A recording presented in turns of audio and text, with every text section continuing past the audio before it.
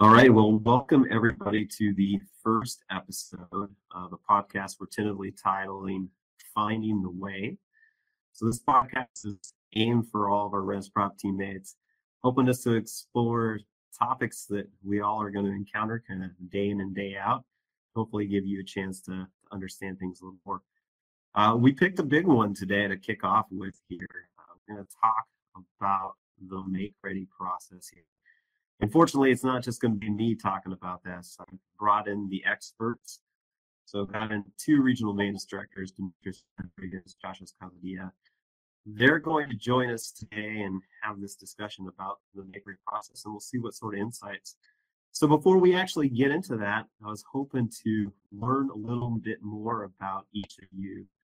And maybe you could do a quick introduction of who you are, kind of what you do day in and day out. But really kind of curious to peel back and see how you guys got into the business. So Demetrius, you want to kind of open up that discussion and let us know a little bit about you and how you got here? Sure.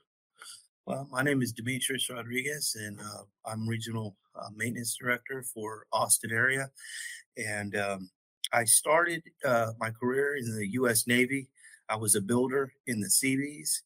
And when I got out of the Navy, I transitioned into construction, and I did a lot of high-end remodeling.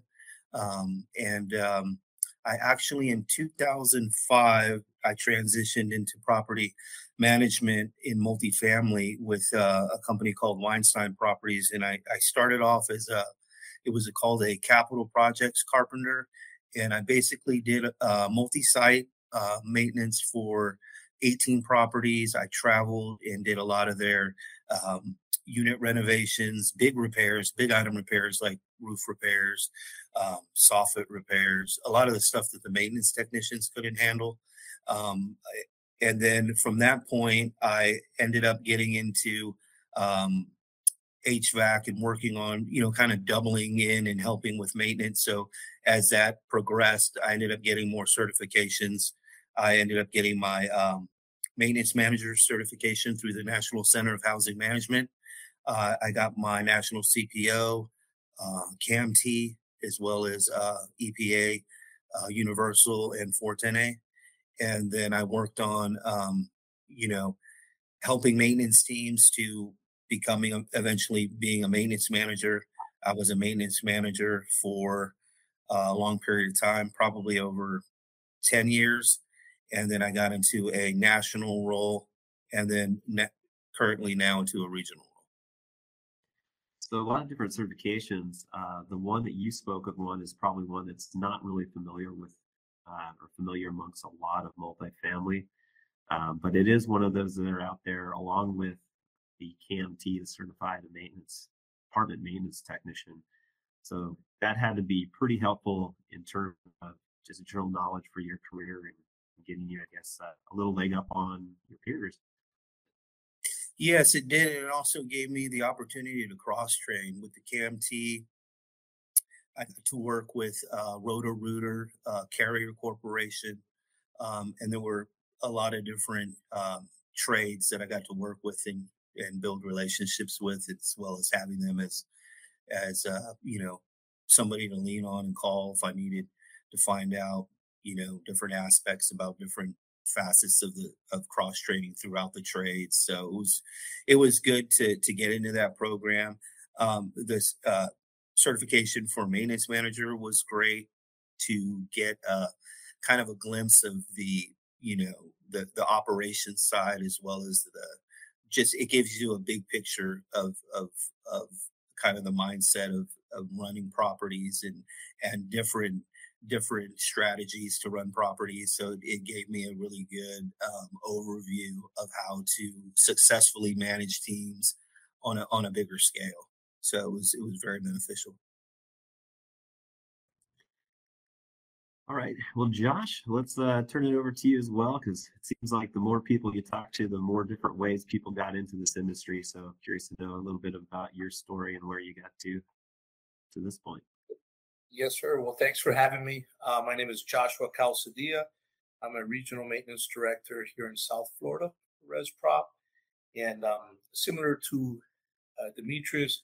I also started in the military, or came out of the Army. My job in the Army was not construction, but have that background. After getting out of the Army, I actually was teaching gymnastics, and I linked up with one of the parents of some of the kids that I was coaching, and they were going off to purchase these apartment buildings and turn them into condos. In the early 2000s, I think everyone who was in this field saw or came across a condo conversion. And I was, going to be a millionaire, and he loved my attitude. He was like, "Come with me, it's just gonna be great." And so I started, lugging washer and dryers up the third floor because I was pretty strong, and doing everything that we could just to support the mission of selling, converting these buildings and then selling them.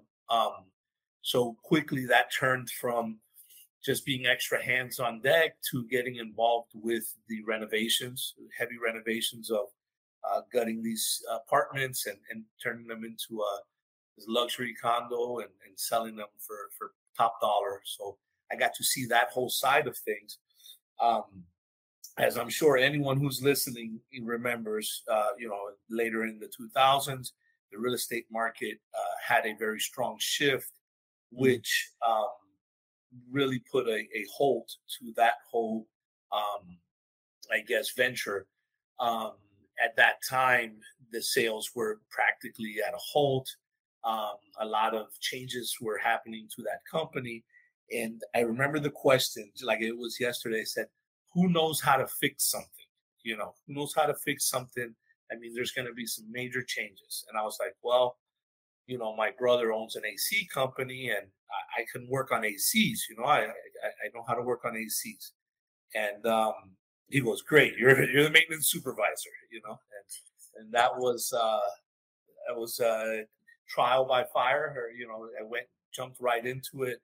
And at that time, we were running with 4 sites in Wekiva Springs in the Longwood area of Orlando, and they turned out they switched back to hybrid properties, which were partially condos and then some were rented out. Very interesting time, and we learned quick, fast, and in a hurry everything apartments quick. As you all know, there's so many different layers to this, and we got brought up to speed. It was a real crash course. Made a lot of mistakes, and definitely learned from those mistakes. And that after.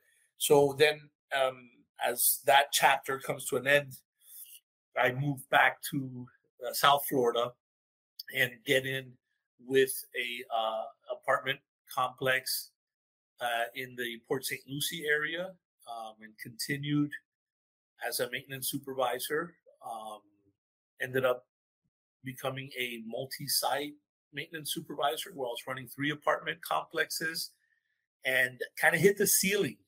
After at that point, I was almost 15 years in and living in an area where there wasn't a whole lot of growth. I hit the ceiling, and I had a vendor approach me who specialized in multifamily housing, and I thought, maybe the grass was greener on the other side. I went off to work for that vendor, specializing in multifamily housing, providing general contracting and roofing, and everything in between, mostly capital improvements, though it did feel like we were running a small service department, because we were it wasn't much that we would turn down. So that lasted for 2 years, and I kind of realized that the grass wasn't greener on the other side, and I wanted to get back into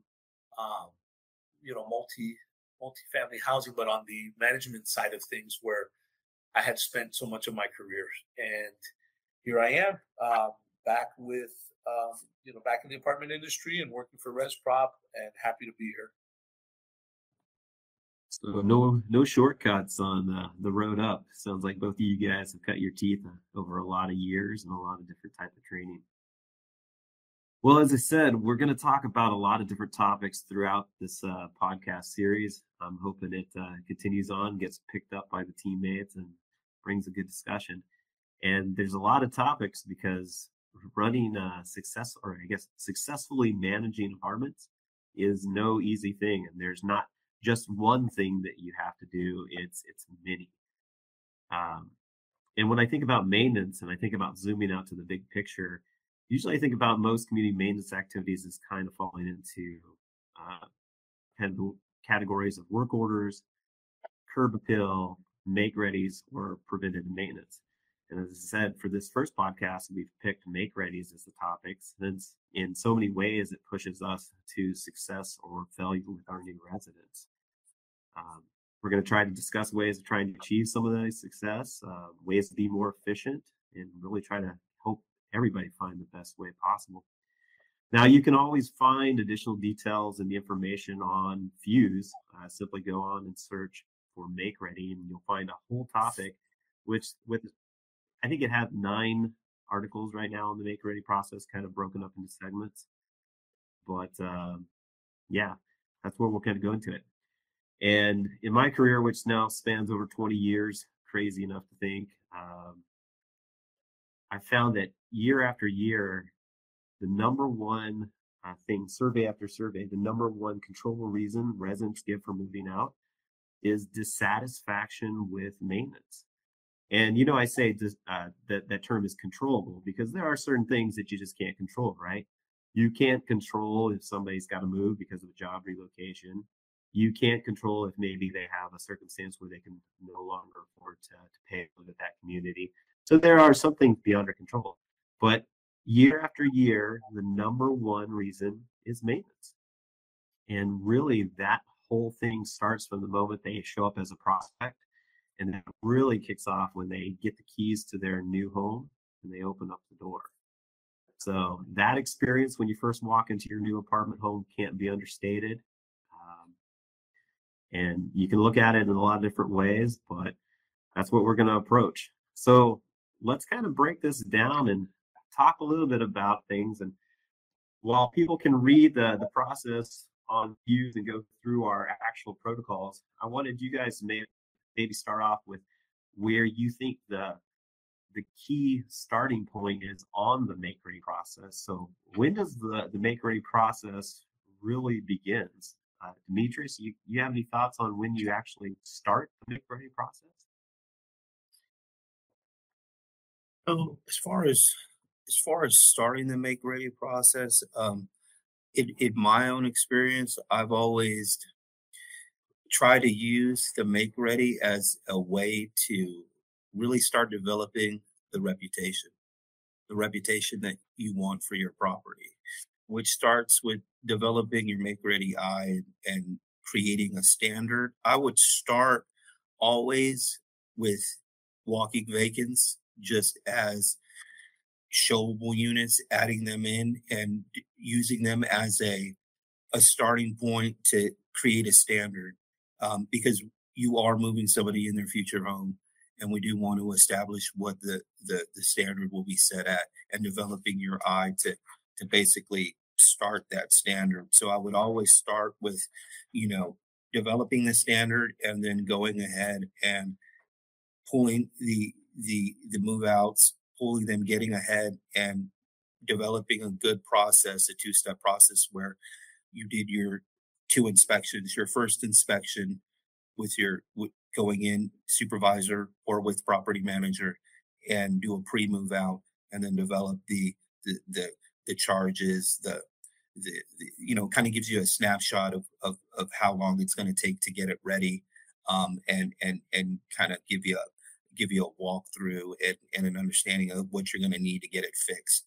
And then the second is the final inspection where you would come in and look at everything and make sure that it was up to standard. But starting it with first understanding the reputation that you want to build, as opposed to, a lot of the times it gets lost where you're pulling, you're pulling out the move outs and you're scheduling your vendors, and you're setting thing up on kind of like a whiteboard, and it gets kind of just a process to get heads on beds, and it's not a looking forward to, you know, doing the pre move out, setting the standard, and that whole mindset of let's go ahead and this is get everybody involved and say this is a standard that we're going to set, and final inspection at the end inspection walk through and say, you know, this meets the standard, and this is what we're You're going for. So you're going deep on yours here. You're setting yourself up for success by thinking about what you want the positive outcome to be prior to even really looking at any one particular unit. You're kind of saying, what's the quality standard? How do we want the property to be positioned in the market? that's because I look at things from everybody's got to buy in. If I get just detailed and date related, and you know, it needs to be done in 4 days, it's the why. So if I can develop a standard, then we win, and it gives anticipation for the next move in, the move out. You know, it gives that it gives you the why behind it, and you're developing the standard. And I feel that for me, that was one of the things that I could get my maintenance team to buy into, and they would feel proud of their turn, and they would also take ownership on their technician process when they would come to the unit, not fix anything, but walk through it and really digest what they need to get done, write it all down, go get all the supplies, and we had a system down to where, you know, I say this, but if it's not good enough for your mama or Jesus, then it's not ready. And that's what we used to joke around and say. And but they were in their own process of developing the reputation that they would put their own spin on it. So it was kind of infectious. And then everybody buys into it, office and maintenance, and then it just works. It just becomes almost, it evolves into something better than what you thought. So if I can ask there, and Josh, I saw you nodding your head up and down. Those that just are listening to this probably won't catch that, but you talked a little bit about bringing in the technicians, and I was going to ask you, and maybe Josh, you got some sense of this as well, is level setting with the technicians, right? Because Demetrius, you probably have an idea of what your mama allows, right, in the apartment. That might be a little different than maybe what Josh's mama allows or my mama allows. Right. So how do you really introduce your teammates and get them to all buy into that? Was that you walking everybody through a completed unit? Was that walking through competitors? How would you actually go through that process? I would go through that process first by, you know, just seeing how they go about the technician process. How are they turning the units currently, giving them different options, either whether going left when you go in and to make things right, or whether you go from the back to the front, just different processes, and show them, you know, what I feel is acceptable. New drip pans, going through, putting a little PM on it, you know, making sure that, you know, you're cleaning, you know, the furl down, you're pulling it down, you're changing the filters, you're cleaning things out, making sure, you know, that the temperature split is good. I try to give them uh, a good glimpse on not only is it good enough for that new resident, but also you don't want to call back, right? I mean, you want to make sure that unit's working great. You don't want 7 work orders on one ticket coming back. So, you know, I explain the different things that could happen with, you know, breezing through a turn, and then setting the expectation of you know, the time frame, and what you can do. And that also happens at the pre-move out. Sometimes, you know, things are going to take a little bit more time to get it to that standard that you set. So it's good to have the operation side come in on the walks, the pre-move out walks as well, so that they can adjust dates and kind of grasp how long it's going to take to get these vendors out. And then it also too gives the technician a little bit more responsibility, because I would have him follow up on the vendors when they would paint and make sure that they were, doing their job up to standard, not having overspray on the floors, making sure that they were, following up behind the vendors that we had as well, give them that extra responsibility.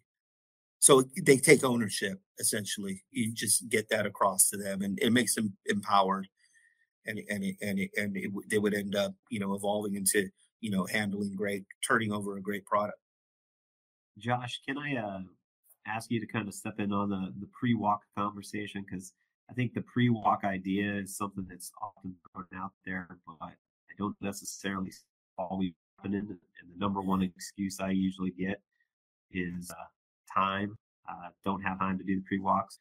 What's your impression of a pre-walk, and where do you see that fitting into the grander scheme of things? Yeah, without a doubt. So, I was going right to pre-move out inspection. I hadn't thought about the standard. I'm glad that's the good thing of having all these different perspectives.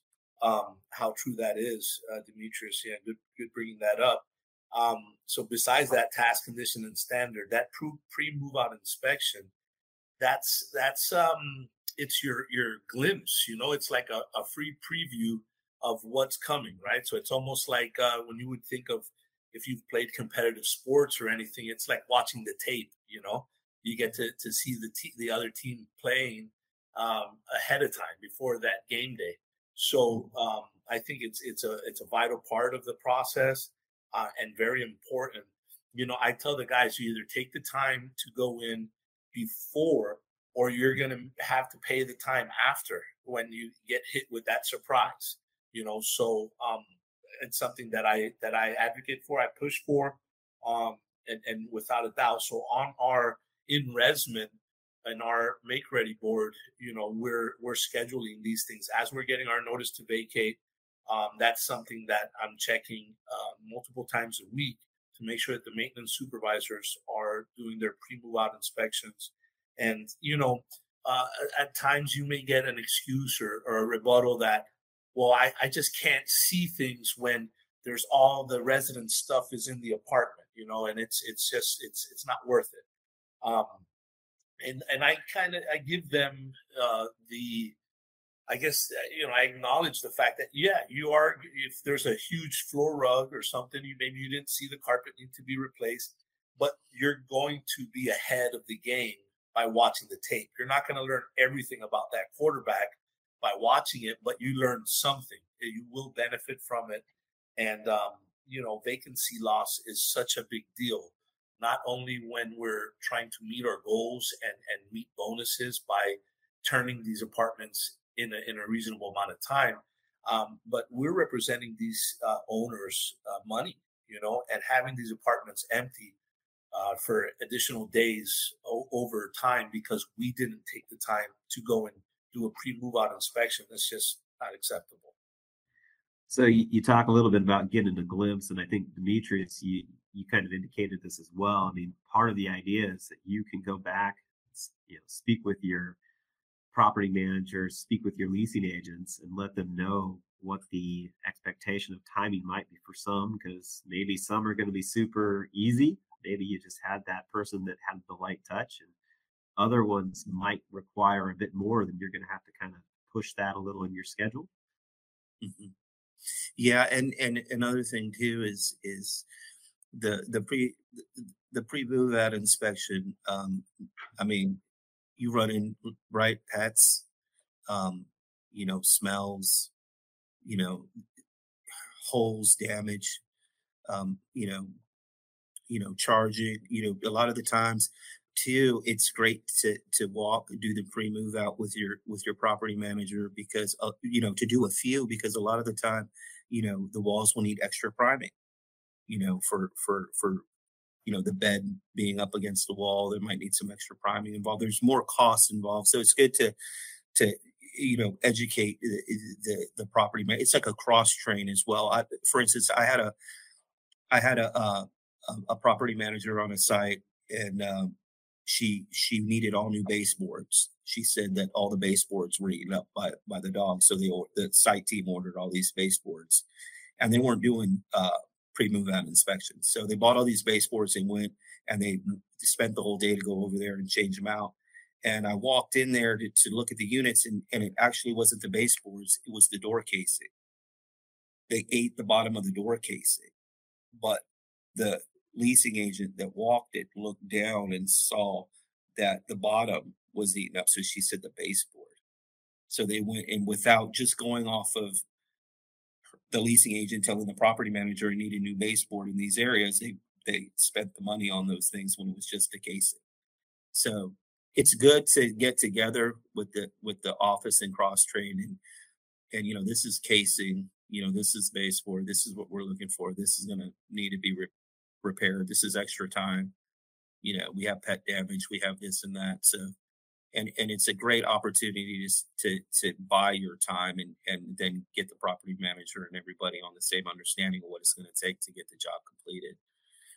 So it's good. But good point, Joshua, with the not being able to see quite everything with the, because a lot of the times, you can walk in and there's barely any room in the unit. They have everything covered up, but it does give you a good snapshot. And I've always found that it's vital to do that with the property manager or leasing and take turns, and really it'll help you develop the standard as you go along. And it'll also give them they'll know the price, they'll know what they're looking at, they'll have a better understanding, and they can ask questions as well.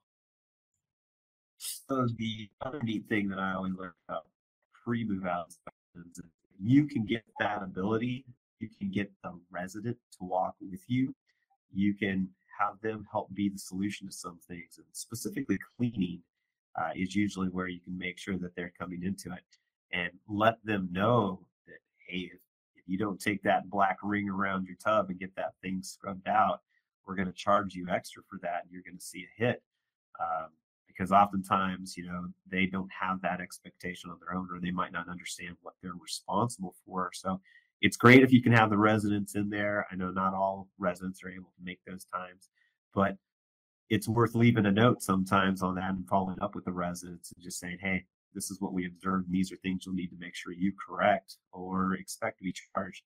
And then there's not the surprise charge, and reinforce the other good things of make sure it's clean, there's no trash left in there, you haven't anything else to help with that process as well. So I always enjoyed the fact that you could hopefully get the apartment returned in a better condition by helping set that expectation with that. So I'm guessing from both of you or experience, you would default to prioritizing a pre-move out inspection. If you had to start prioritizing certain activities, you would definitely put time on a pre-move out. Absolutely. Yes, sir. All right.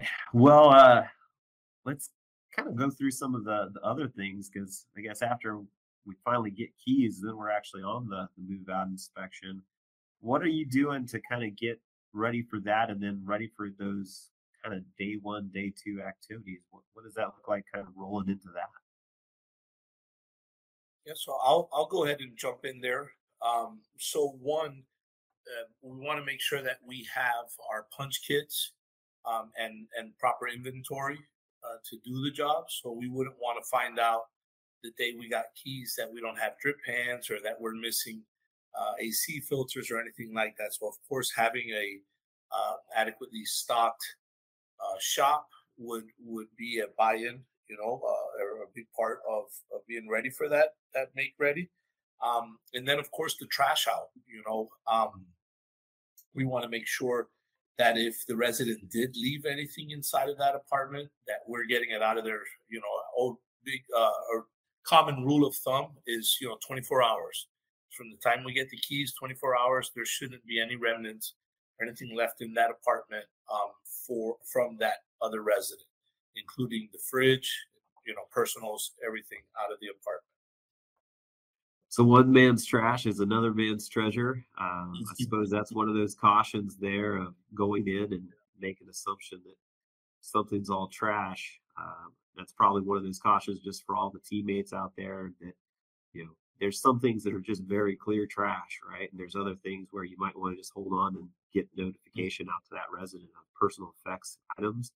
And each state's going to have a different litmus on what we have to do in terms of holding those or trying to contact on that. But do you guys have any other suggestions for that litmus of trash? And then I suppose the other big thing that goes along with that is documenting anything that's left in there in terms of photos and other notes. Yeah, I've always any big items that were left that were that we saved. We always, like, I'm used to always, when I was on site, used to save it 30 days. We would set it aside in whether it be in a certain designated area, and then the property manager would send out notifications to the resident to pick his stuff up. But we would always usually hold it for like 30 days on the trash out. And again, I think things that are clear trash, right?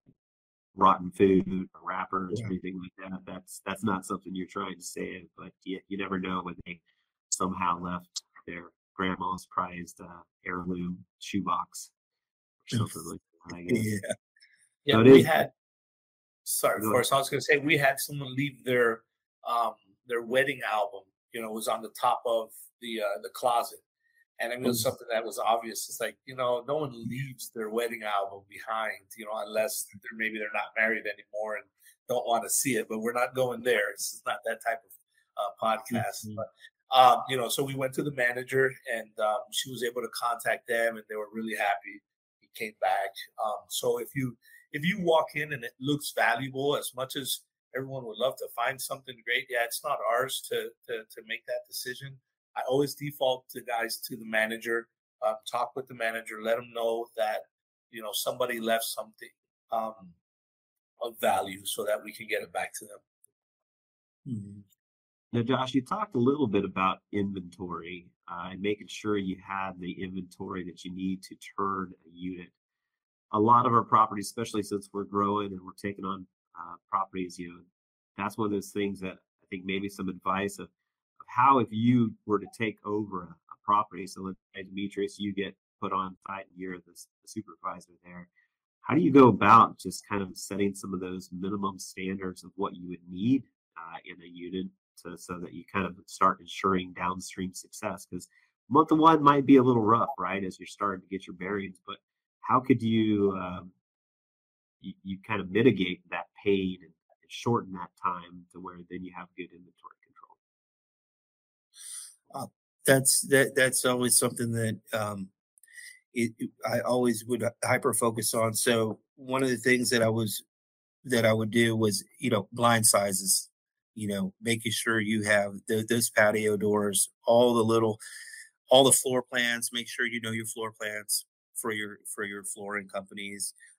But also walk your vacants, know your floor plans, go through, know your blind sizes, make sure they're all in stock, make sure, patio blinds, whatever you have.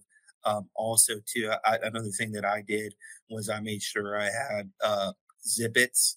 I used to love the little zippets that would clean drains, because I was really big on my turns to clean drains, because I found, looking through work orders, that I would always see number one callbacks for move-ins was, clogged drains. My drains clogged, and it was just like the biggest, most disgusting thing that a new resident could come in and see in the tub. They see hair or something in that drain. So I was like so huge on cleaning drains and cleaning the trap out, and it was just, so I had all the things that I used and I would express to use, like always clean your drains, always have your, your stoppers, making sure you had everything that I would like set my standard. So we're going to change the toilet seats out. That was my standard. We're gonna go ahead and put a new toilet seat in. So I would have everything once we set the standard to what we would change and what we felt would be, our number one thing that we would need. And that was always blinds. That always seemed to be the number one callback or ticket on a move in. But first thing to do if you're new, start off, talk with your property manager. What's your biggest callbacks on your move-ins, your biggest complaints? Set the standard. Go ahead and order all the things that you need. If they're blinds, clogged drains, toilet seat was disgusting. Go ahead and get all your parts and supplies for the units and different floor plans, and make sure you're also knowing your age life of your carpets, and make sure when to replace your carpets. And set the standard of what needs to be replaced versus cleaned. and just make sure that you have everything that you need in place for your different floor plans, because they'll vary on your blind sizes and different drip pans if you need them, or some units won't have drip pans, they'll have glass tops. But know your layout, know your floor plans, and know what you have in each apartment, and make sure you have them stocked up, and make sure you know what you definitely are replacing, because you want to set a bar and have them look uniform. You want to keep things uniform with your changes.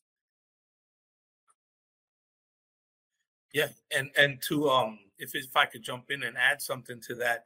So with when you're considering the inventory, it's so important, like Demetrius mentioned, to know that floor plan, know how many windows are there, these counts, these different things that we understand. So as we're forecasting and looking ahead to our notice to vacates, we can establish our highs and our lows in our inventory, so that we know that if we, if we're dropping below that high number on our labels, in the shop, we know that we want to order however many it is to come up, if we're dropping below, and vice versa, so establishing that high low per different items depending on the demand of those items. And then of course, looking ahead at the notice to vacates to see, if we're it's summertime and school's getting out, so a lot of leases expire during that time, and we're looking ahead and seeing that we have 14 move outs, come May, June. We might have to adjust that high number and make sure that we have adequate supplies to keep those make readies moving. Yeah, and I think there's a couple other tools that are out there that teammates might not readily think of. It's something that managers need to know as well as the property managers. If we're taking over a property and we perform due diligence, we have a lot of information about that property sitting in due diligence. So Demetrius, you talked about the work orders. And if we're just taking over a property, it's worth looking at the executive summary and seeing what the top work orders have been. So to your point, like our drains a problem at this site. Hey, yeah, the executive summary showed that was a high list of work orders. Maybe air conditioning is a problem. So that does set your mindset right from the start. And even if you're brand new on the property, if you can look at that, you could get access. And these summaries are available to all our teammates for any of the properties. You can just reach out to the regional manager, and they can get them to you. The regional maintenance directors can get them to them. So that's a good one. The other thing you talked about, Demetrius, that I kind of wanted to zoom in on there is you talked kind of casually about walking your vacants and getting the units. And I think that might have been a little bit with the assumption that you're walking out there to see what's inside and what's making up those units, right? So if you're taking I'm running water. I'm looking at the snapshot of what's been sitting and why, and looking at also what's showable. I want leasing to have vacants that are showable, that look good. So I started when I was a maintenance manager. I developed a vacant checklist that I would have my techs run through when they were slow, and go through, run the water, get that sulfur smell out of the water heaters from sitting, and check the drains, and it gives them, is the unit clean? Is it not clean? Yes, no. Smells? Yes, no. Any leaks? Because a lot of the times, roof leak happened, you didn't know, and you show an apartment and the ceilings collapsed in there or something.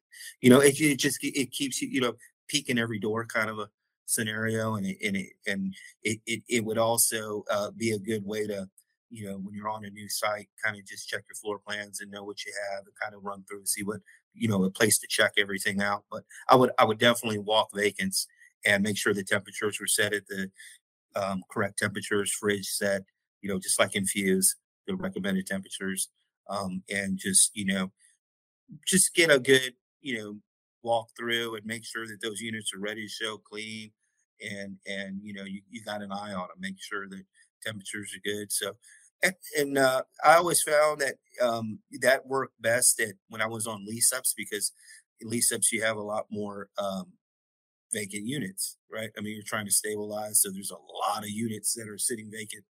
So that's why I just always carried that over from doing lease ups, because it was just a good way to have control. And then another side effect of vacant walks is when units are being shown through the day, sometimes the leasing agents leave the balcony door open. They don't shut it all the way, when they're showing a unit, because they're in the process of selling and they get caught up in what they're doing. And, maybe they left the lights and maybe they left the door open, so it kind of, oh, the door was left open, bugs got in. We need to send the cleaning unit over there and clean the area up and make sure, that patio door gets locked. So it's just a good checks and balances too, as well. All right. Well, let's kind of move forward here a little, and well, forward and back in both the same thing. Because Josh, you talked a little bit about your make ready kit. You kind of talked about it in terms of the parts and inventory that you have.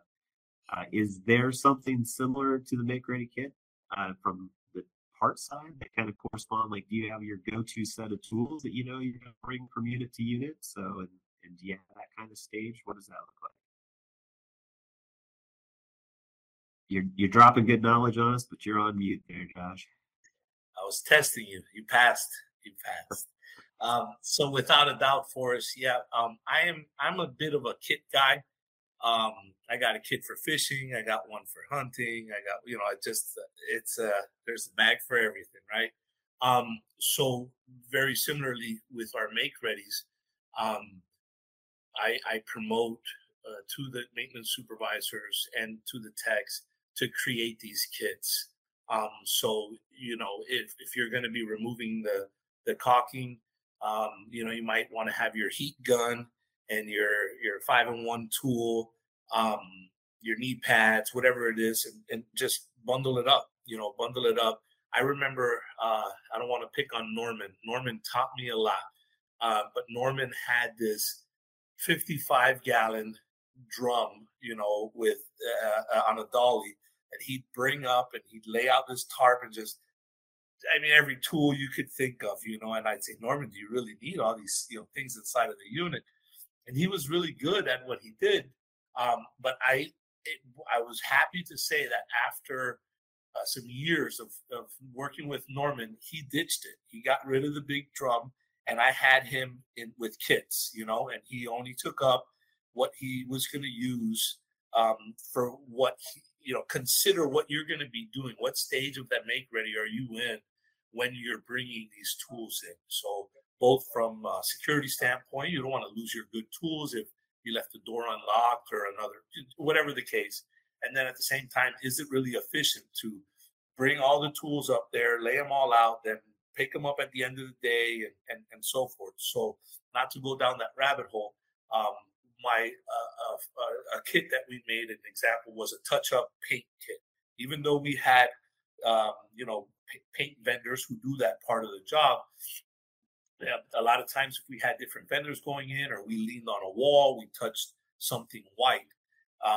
It's not white anymore. We're maintenance guys, and sometimes we have dirty hands. So we'd have a touch-up kit with the body paint, the white trim, the semi-gloss, and then also a magic eraser, so any outlet cover that just ain't right, your thermostat, we love to go turn that AC up or down and mark up that thermostat. So a small little kit for doing that. And a lot of times that was a kit that you're bringing. I don't want to jump to the end, but when you're doing your quality inspection, you're bringing that little kit with you, and you're able to just jump on, that item or whatever it is. So without giving away all the goods of every kit that we should have made up, that's just an example of one. And then you can apply that towards the different, times in that make ready, or different sections of it, or so to speak. I'm seeing Article 10 posted on Fuse here pretty soon, which is Josh's kits. So there you go. There you go. So there is probably not a site out there that if you were to ask, hey, do you guys have too much staff? Or do you guys have too much? Yeah, I got too much. Please cut back. So time management's probably what you're aiming for with those kits, right? And then the parts inventory is the kits. So what we talk about in the make ready process is really trying to understand and make as few trips to the shop for parts and tools as possible. And Demetrius, kind of at the beginning here, you used a term which was Technician process. Go left, right? Yeah. So we talk about walking the walls. Would one of you guys kind of take us through the concept of that left to right or that back to front or the walk walls and try to say, what are we trying to do with that? What do you have in your hand while you're doing that? And like, what's the next step? So, just the basis of the left to make everything right is, I mean, brass tacks. You don't want to miss anything. You want to make sure you cover everything. So one of the things that you're looking for is you're turning everything on. You're looking underneath. I do a thorough process. I check for leaks. I look for signs of leaks. I check the refrigerator to make sure it's blowing cold. You know, pull things out. If you're cleaning the coils behind the fridge, whatever the standards you're set, you want to walk through and make sure that you're checking everything and making lists and of what you're going to need. If you see you're missing parts in the sink, you're gonna make a notation and you're gonna put it in your note, the part that you're gonna need for this. You're gonna look under. You're gonna say, does it need Luan and repair underneath? Was there a leak at some point? You're gonna notate everything that you're gonna see, and then you're gonna make a change in the part that you're gonna need. You see the blind that doesn't work, that is busted. You're gonna put the blind size for this window, how many you're gonna need. You're gonna put all your parts down. You're gonna write them down, and you're gonna look at your toilet seat. As you're making your way through, you're notating everything. You're checking everything thoroughly. You're not fixing anything, so you're just notating, and you're putting the part that you're gonna need. The toilet seat. I'm gonna need a new toilet seat. I'm gonna have to unclog this drain. I'm gonna need to zip it in here. All the drains are clogged. I'm running the water. All the aerators are leaking out the side. I'm going to need 3 aerators. I'm going to go ahead and change this shower head. It's beyond taking the calcium, putting CLR on it. I'm going to go ahead and replace that and put that in. Oh, it's leak. So you're notating everything, not fixing anything. And then as you walk through, you're going to know whether those carpets are going to need replaced. Is your refrigerator working? Is your microwave glitching? You're going to know everything that's wrong with that property as you make your way through thoroughly. And then you're going to have a parts list of everything that you're going to need. So as far as productivity is concerned, you're not going to make any trips. You're going to get everything that you need all in one shot because you thoroughly went through and inspected it. And I would call that the technician process. And that's something that you walk through and you set the standard. I'm going to keep going back to the standard. And that's something that they're going to take pride in and they're going to do thoroughly. And they're going to go left to make everything right. And that's what all that entails. And when they come out of that, they're going to have a parts list. They're going to know what there needs to be replaced. And they're going to get everything in place all at once, fix everything, and then they walk away feeling confident, knowing they did a thorough inspection, had all the parts, didn't miss anything, and follow through.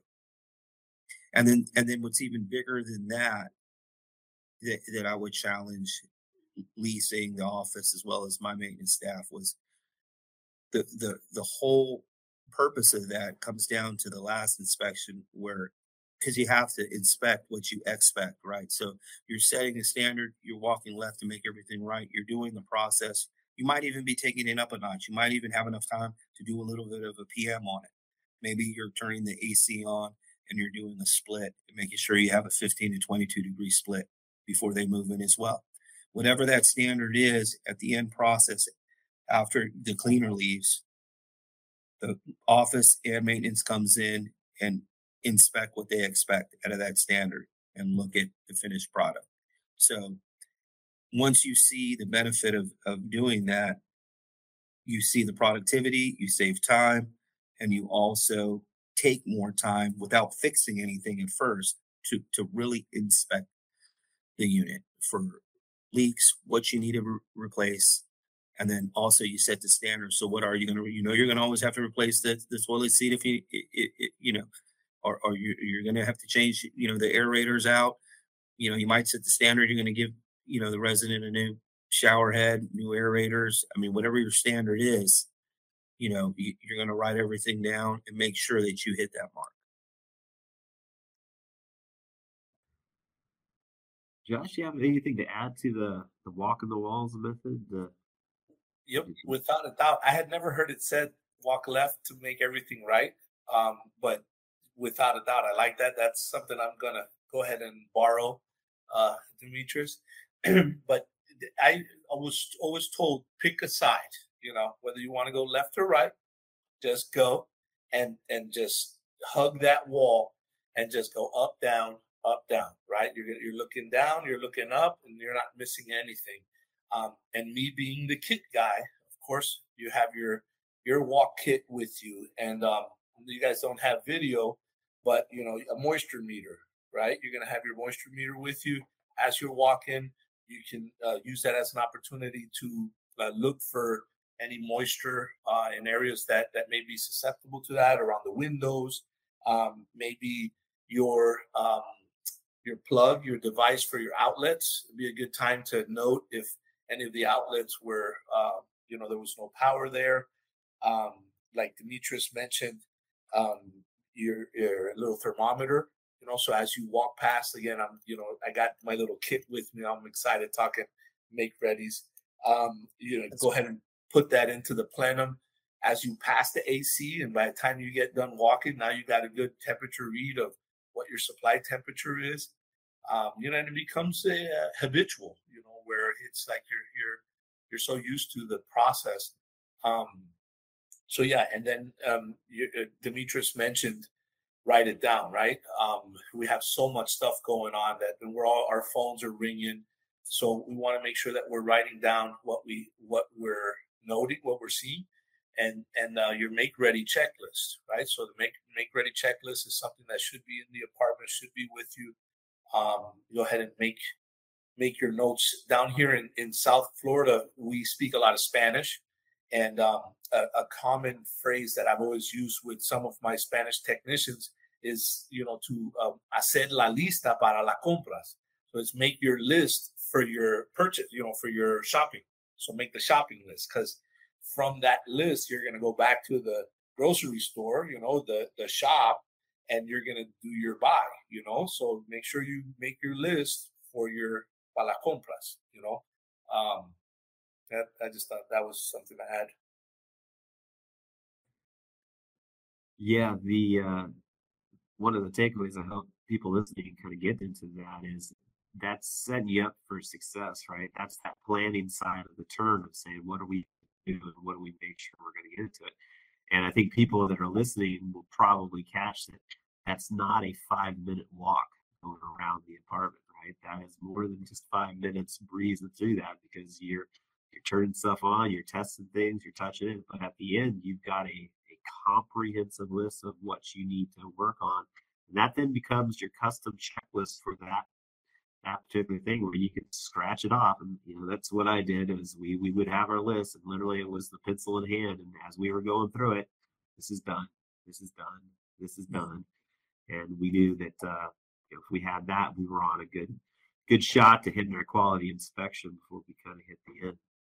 Now, I know some people have always traditionally said, well, I want the supervisor to be that, but I'm a big believer that it's whoever's going to be turning that unit's the one making and going through that list. Do you guys disagree with that? Do you guys feel that that's only the domain of the supervisor to do this list, or can anybody who's responsible do that list? I think that's a battle, isn't it, Demetrius? Isn't that something that if we haven't had that conversation before, I'd be a little surprised. And I've seen it go both ways. I've worked at properties where it has had to be the maintenance supervisor, and I think that's showing that there's room for improvement and maybe some retraining that needs to happen. I would think that the goal should be, like you said, Forrest, that it be that tech, the person who's going to turn that apartment should definitely be able to go and make their own shopping list, right? Like, I don't need you to make me the shopping list, honey. I know I got it. Thank you, but we got it. But yeah, I'll leave that alone.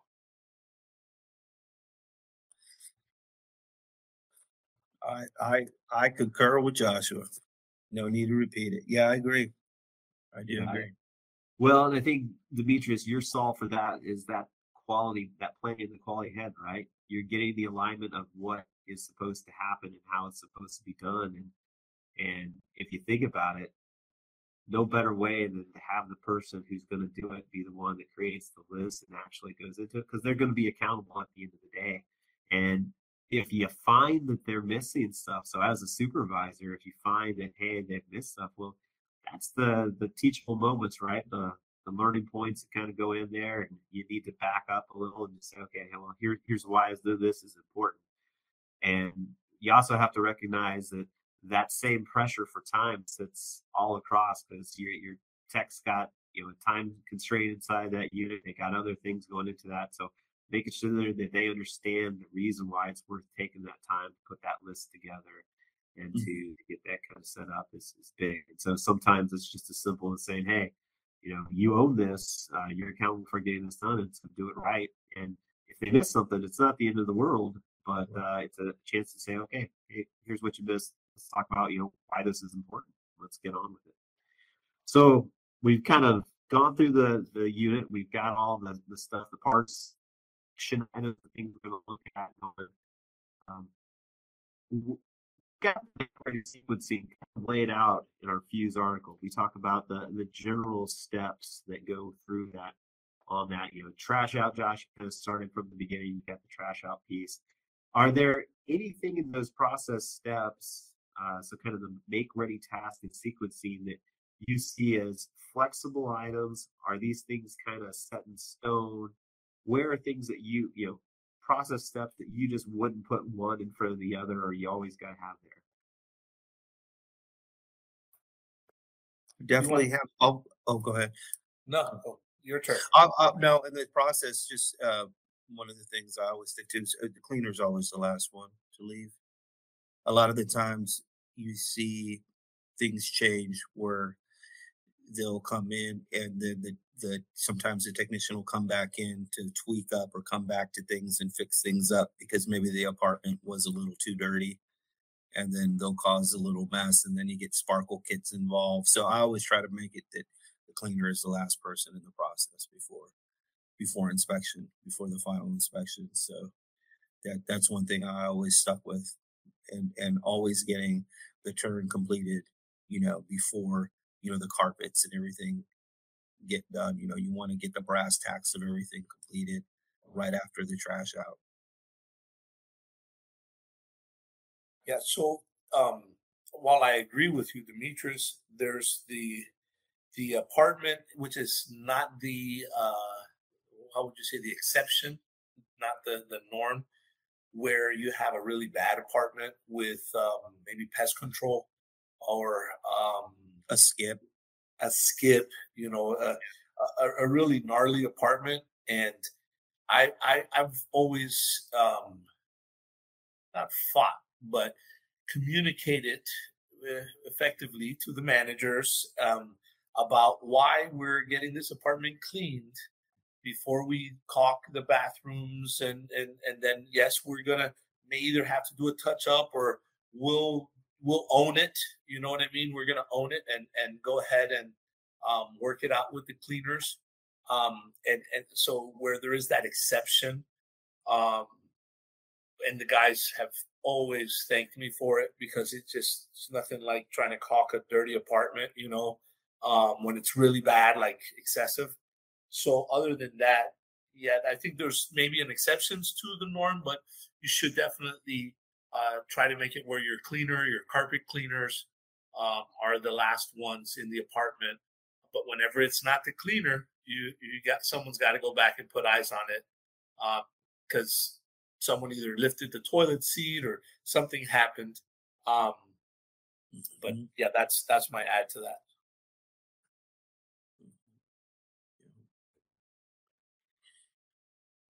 Yeah, you know, and that also kind of brings into the concept of when you're in that actual make ready portion, right, where you're doing the maintenance and you're getting the. But I think some of the sequencing stuff, there's definitely planning on that as well.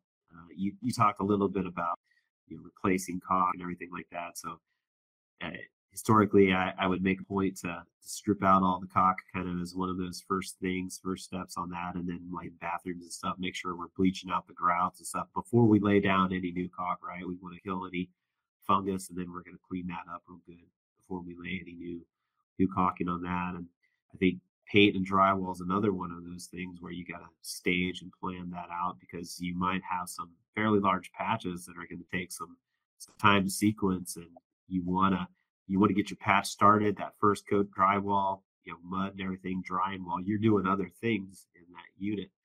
So as you're looking at that checklist that you've already created, I think that's the other thing to point out is you need to have that mental note of, hey, what things just take time? And that time might be time to activate. So in the case of like cleaning chemicals, time for it to clean and process. In the case of something to dry, what are those things that kind of take into account there? Because I've seen that to be where people kind of slowed down, where they waited to do a patch kind of right before, and now they're pushing.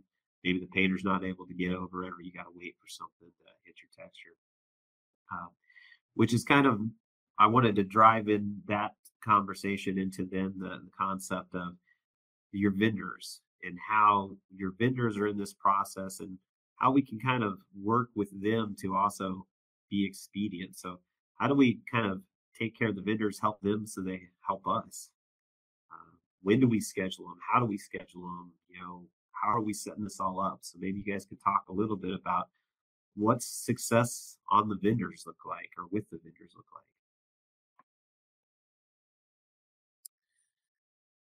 I used to on the move out and pre move out. What I would do is I always used to um, give them a call, like based on set a standard with my painters, like what dime size holes, how many will they cover before they start charging me, and go over the pricing and go over what walls need to be um, extra coated. But I would usually pull out if I get ahead and usually schedule them out based on their move out date. I'd give a little time to get the keys, but I used to map my move outs on my own calendar for my painters, for my cleaners. And that way I basically would have them meet with them and have them get on my same schedule based on the move outs that I would pull in advance. And then I would also make sure that I would update them as to when I got keys and schedule blocks of availability. With a little technical difficulty here in the middle of our session, we're going to pick back up the discussion. We were talking here before the unplanned break a little bit about scheduling vendors, vendor success. Demetrius, you were starting to impart some wisdom there. So hopefully maybe you could kind of pick up on that. If not, I got a few specific questions. We can restart the discussion. Yeah, so basically, as far as scheduling, one of the things that I did on site was I had a calendar for each of my vendors based off of the move out dates and stagger them versus the time I got keys. I gave a couple days after the move out date uh, versus when I got my keys. But I would definitely have sit downs with my vendors and make sure we're on the same page with scheduling. Getting the painters in versus when we're getting the floors done, we don't want people on top of each other. So I would make my own calendar um, based on just for cleaners, just for my painters, so that I made sure that we were all on the same page and got our scheduling right. And then it also a lot of the times when you're looking at your move outs, they would be grouped.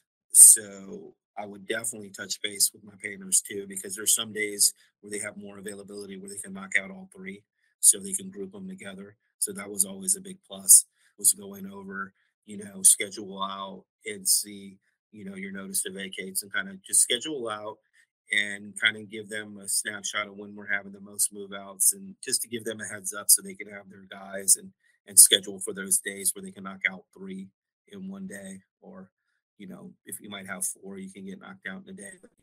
I would always have my painters on their own calendar and my cleaners on their own calendar, so that helped me kind of balance and make sure that they didn't overlap. That's what I did. It didn't seem to always work. And then it also too, if you're out, your assistant can kind of pick up, because you got everything scheduled in, and and all your units in there on the date for your painter, for your cleaners.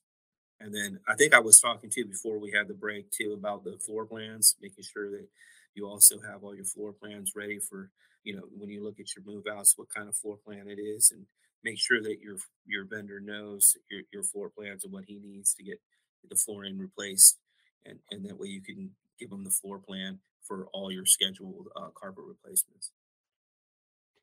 So in this scheduling of vendors really occurs kind of when the pre-move outs, or even the move outs, you're kind of thinking that far ahead, right? So you can get a sense of bandwidth. And I think what I've Absolutely.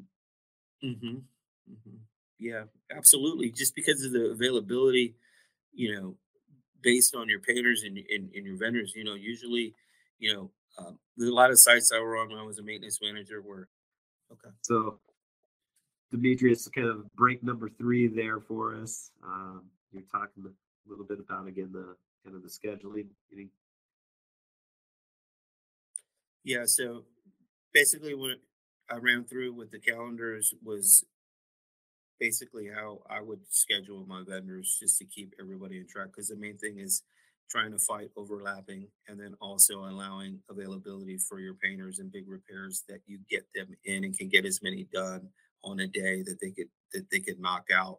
And that'll push you ahead on your timing as well, to get as many units painted as you can, and kind of give you that forecasting to make sure that you can get the repairs done in time that you need, and be ready for the painters as well. And then having the calendars also, I was saying before the break, was to have it available there as well, so your assistant can look at it, or somebody could pick up and have a snapshot of what you're doing at that time, and see when things are being scheduled. Yeah, and something that really jumps out to me there, Demetrius, is when you say forecasting. So I think, Forrest, you mentioned something earlier in terms of when does that start, right? When does that scheduling start? And in this business, at least when it's a stable property, and skips and evictions are minimal, we have the ability to forecast. And that comes in the way of that notice to vacate, right? So different companies have different policies. I believe ours is up to 60 days. We're looking for a 60-day notice. So we're able to forecast that these units are coming available, and being able to forecast with our notice to vacates, we can take that same privilege and share that with our vendors. So, our vendors shouldn't find out that we have 10 apartments coming available, the day before, or even 2 days before. So the same notice that we're getting from our residents, we want to let our vendors know, hey, we got a pretty big turn month coming up. Next month in July, we're expecting 14 units that are going to vacate. What's your availability to be here the day I'm turning in? I'm getting keys to get ahead. I mean, just an example, depending on the level of turn that you might be doing with that vendor. If it's a standard turn, or is this a renovation? So just anytime we can get in with a head start. If you consider this a race, right? I mean, how much more ahead are you when you get a head start, right? Like, your odds go up. So, not to overtalk the topic, but anytime we can forecast, and we have that privilege of that knowing in advance, well, let's go ahead and share that with our vendor, and try to schedule as much of that as possible, based off of our pre-move out inspection. So if we can already get ahead with POs, where they're sitting on approved POs, so they're not looking for an approval while the apartment is vacant. As much as that, as much of that we can minimize when that apartment is vacant, well, then we're steps ahead. Still hanging in there.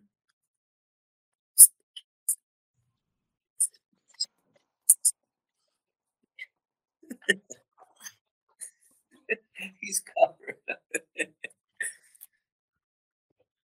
All right. Well, we're still recording, so we'll do the magic snap and we'll get this kicked off. So, how important is it to have good relationships with your vendors? Yeah, I would say that's key, right? So those are your battle buddies. Those are the guys that you're going into battle with, and the same courtesies that you offer to them, they're going to come around back to you. So we don't do it for what we're going to get back from them, in the sense of, hey, I want them to owe us a favor, so let's be nice to them. But it's just good practice. So when maybe they fall a little short, we don't want to. I think there's a good book out there that says that with the same ruler that you measure, you will be measured. So we want to treat them with respect and build that rapport where, not that we want to call them the night before, but when we do get a skip, when we get an eviction, when we get that bad unit and we call on them, they know that they got our back, and we know that they got our back. That's good. Yeah, I think said it well there in my that I always felt like I could count on them, and I got schedules done and in place as far in advance as I could, because I was trying to make sure that they had the time to be flexible on that, and they knew if I was calling because I needed something in a day or two, that it was an important piece there. So I generally was able to accommodate that and maintain the schedules. But when you use your ruler analogy there again, there, Josh, I like that. Yeah, and while we had our a little bit of technical difficulties, I mentioned that courtesy of that notice to vacate. At least in stable properties where skips and evictions are minimal, we're requiring these residents to let us know 60 days in advance that they're going to be vacating. So that same courtesy that we're receiving, we can extend that over to our vendors and allow them to, Demetrius used the word forecast. And that's it, right? So when we can forecast and allow them to forecast, hey, July is going to be a really busy turn month. We're looking at 14 lease expirations and they're moving out. Well, then they can maybe bring on that additional help. And then in return, it's like we all benefit from it, where they're able to provide us a better service and then not be overwhelmed, and everybody's happy. So we're a purchase order first company. We require a purchase order for anything. And I think it's important for our teammates to understand that that doesn't inhibit this level of discussion with the vendor, right? You can still pick up the phone. You can still have that conversation and let them know, hey, this is what's coming on. I'm getting ready to set up. I'm going to be issuing these POs for this work. And then it's really scheduling after the fact. So you can start staging and you can use that need by date to help pin that off. But if you're relying solely on Coupa issuing that PO as your only point of communication, you're probably going to be in a world of hurt, because it's issue the PO and then your next step should be followed up and contacting your vendors and having a good old fashioned conversation with them, right? And I know some people like to do the text still just to verify if that's the relationship level you're at, where you can just shoot a text and say, hey, confirming you got these 3 4 X date. You could do that, but you can't underestimate the value of a little small talk before a conversation, in terms of just making sure that they're good and they got you in a good spot. Well, let's jump a little to maybe we're kind of narrowing down on the last few parts of this conversation here. And I wanted to know from you guys, from your perspective, what are some things that really take your turns to that next level? So what are those little touches that maybe Yari always had a little bit of pride in, or Josh, that you really thought set your turns apart from others? Yeah, and there's a kit for that, right? So there's a kit for that, and the magic eraser, just going back during that quality inspection. When you think quality inspection, you may not even think that there's any action involved other than, well, I'm just inspecting something and it should be fine. And there's such thing as good or good enough. Someone may say, but there's just that little additional, right? That extra mile. So I always said anything white, if you can make it whiter, like by using that magic eraser or just making sure that it's good. The smells, when you hit the different senses. But if you can put something that's not overbearing, right? And I always like to get a few opinions on that, because someone might love coconut and then the other one hates lavender. I get that. But just a nice clean smell in a new turn, and where everything is clean. I think that really sets apart. That was something I always emphasized. And then it's a little kind of not trade related, but the royal carpet, I tried to make where the new move-ins, we really we would do, little things like save the parking space for that resident in a complex where maybe there's not assigned parking, and give them somewhere where they can put their moving truck, with a cone, and then we would box off that spot if it was convenient. Just little things like that to make their first day at the property special. Another thing was like we'd say pizza on us and give them like a, while you're moving, no need to worry about what you're going to eat, little knickknacks like that. And I get that that's not in per se directly related to the turn, but it does go a long way for retention and for a good move-in experience. For me, it's the details. I call them signature details. So some people like to put all the screws aligned a certain way. My signature details it'll drive me crazy, is bugs in the lights. That's just like a huge thing with me. Just making sure everything is clean and wiped down. Because the cleaners most of the time don't have a ladder to get up there and remove. If they do, they're great. They'll never get rid of them. But we always would stress, let's clean the bugs out of the lights and put a signature just on it. And, like after COVID, I know a lot of different signature items changed, like with a sealed toilet. Just little signature things that when a resident walks in, they know they're the first to break that seal, or it makes them feel special, or they see all the screws a certain way, all the bugs, there's no bugs in the lights, just those little signature details. And, that's something you can talk with your on-site team and set a standard for it and put your mark on it, and it'll just really hit it home. Yeah. And if I get another shot, I'm going to take it. That's really good info, and it spawned something that thought. At the beginning of this podcast, we talked about the different areas, that the categories, so to speak, were with work orders, curb appeal, make ready, and preventive maintenance. Almost like the four main categories Forrest was talking about. And something that I always promoted and tried to fight for was that they allow us to do a little towards the curb appeal of that building where that vacant unit was. So we focus so much time on the inside of that apartment that we forget about the walk up, or from the parking lot all the way up to that unit.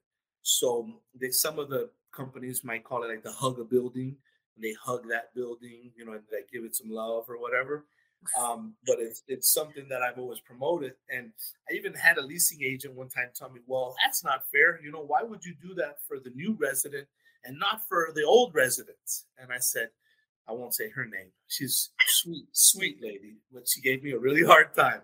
And I said, how many units are in the building? And she knew it. She'd been there forever. 14, every unit, 14, every building. And I said, okay. And when we're making that one unit ready and we do that building special, that affects that one unit, right? Well, yeah, that's not fair. I said, what about the other 13 old residents that are now getting their building beautified because someone else is moving and they benefit also? And she got on board and she loved it. But I guess what I was trying to get at is that the make ready, in my opinion, is the one out of all the four that affects, that kind of crosses over into those other categories more than any other one. Because if you do a great make ready and you really do it the right way, and you even do some of this on the curb appeal on the way on the outside of the building, it affects your work orders positively because you're going to get less work orders when they turn in that move-in checklist. It affects your preventive maintenance because now there's less to do in that unit because you did a good turn. And then, of course, the curb appeal. So I think Make Ready, I'm glad we used this one to start with because it really does carry over into the other categories. That's really good, Josh. And another thing too, with the exterior and coming into that apartment, it really puts you're also building that reputation. You're also setting a standard and building a reputation based off of your make ready. So it's actually a side effect of doing a great turn. Without a doubt, yeah. Yeah, that reputation is more and more present with the fact that people can do Google reviews and they can get on social media, and it's right out in front. So that's pretty key. The last thing is we kind of talk a little bit about some of the preventative maintenance items as far as doing the HVAC and stuff. And we do have a section about preventative maintenance and few, so I won't go too into that. But I did want to talk briefly before we wrap up just about that quality inspection. And I think I wanted to talk a little bit about what the mindset of that quality inspection should be, because what I've seen sometimes is that for the technician, especially somebody who's got a lot of pride in their work, it can feel like they're getting picked on, right? You're going in there, and when it's the first time you're looking at a unit, especially if you have new eyes and you're going into the unit, you're probably going to see some things that to anybody coming in seem obvious, but for the person that's been in that unit and has done 95, 98% of it right? That last 2%, that last 5% shows. And so I wanted to talk a little bit about how do you set the mindset for the inspection for both the person who's going to be inspected and also for the inspector. Yeah, that's a really good question, Forrest. And I remember someone told me, and there's a name, and you guys are smart, so you'll probably know the name of this theory, but it's the one up, one down, one up, or positive, not negative.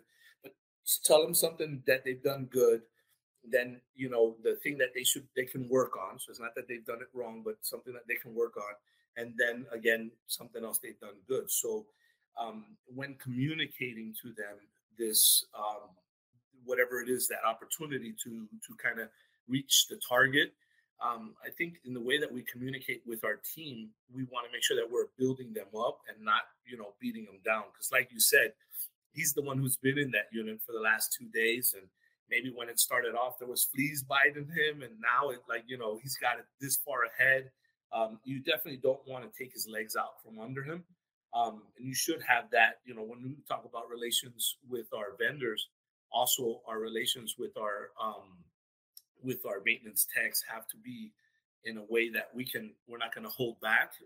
We need to be able to get the message across, but we want to be careful because like you said, that apartment may have come a long way. So back to where Demetra said, setting that standard though.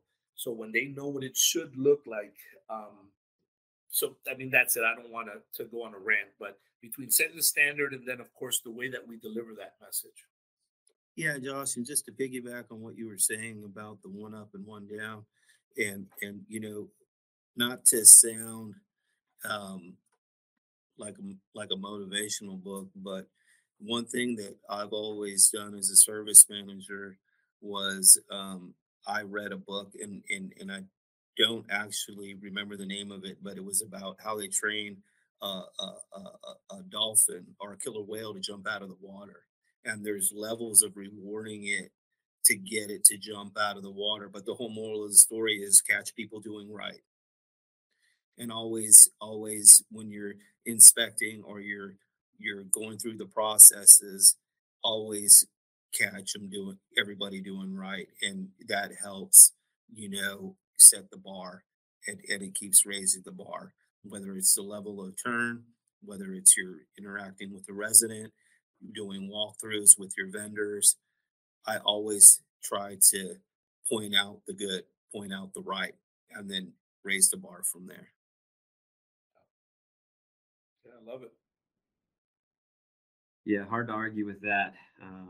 I also circle back to something that you said at the beginning there, Demetrius, and Josh, you echoed, which is if everybody kind of understands what the plan is, right? They understand what your objective and what you're shooting for. And in this case, an excellent unit, right? Uh, it does take a little of the sting out of it, but it's hard when you're proud of your work not to feel a little punch. And sometimes it's not even feeling like a punch. It's just kind of like, oh, I can't believe I missed that. I should have seen that on that one. And it's important for everybody to understand that that extra set of eyes it's a teammate for you to help catch those things so that it's not the resident catching it, and to go into that. So if you know that the person who there's inspecting is an ally to the turn process, right? They're an ally to what we're trying to get done. That helps in a lot of ways on that one.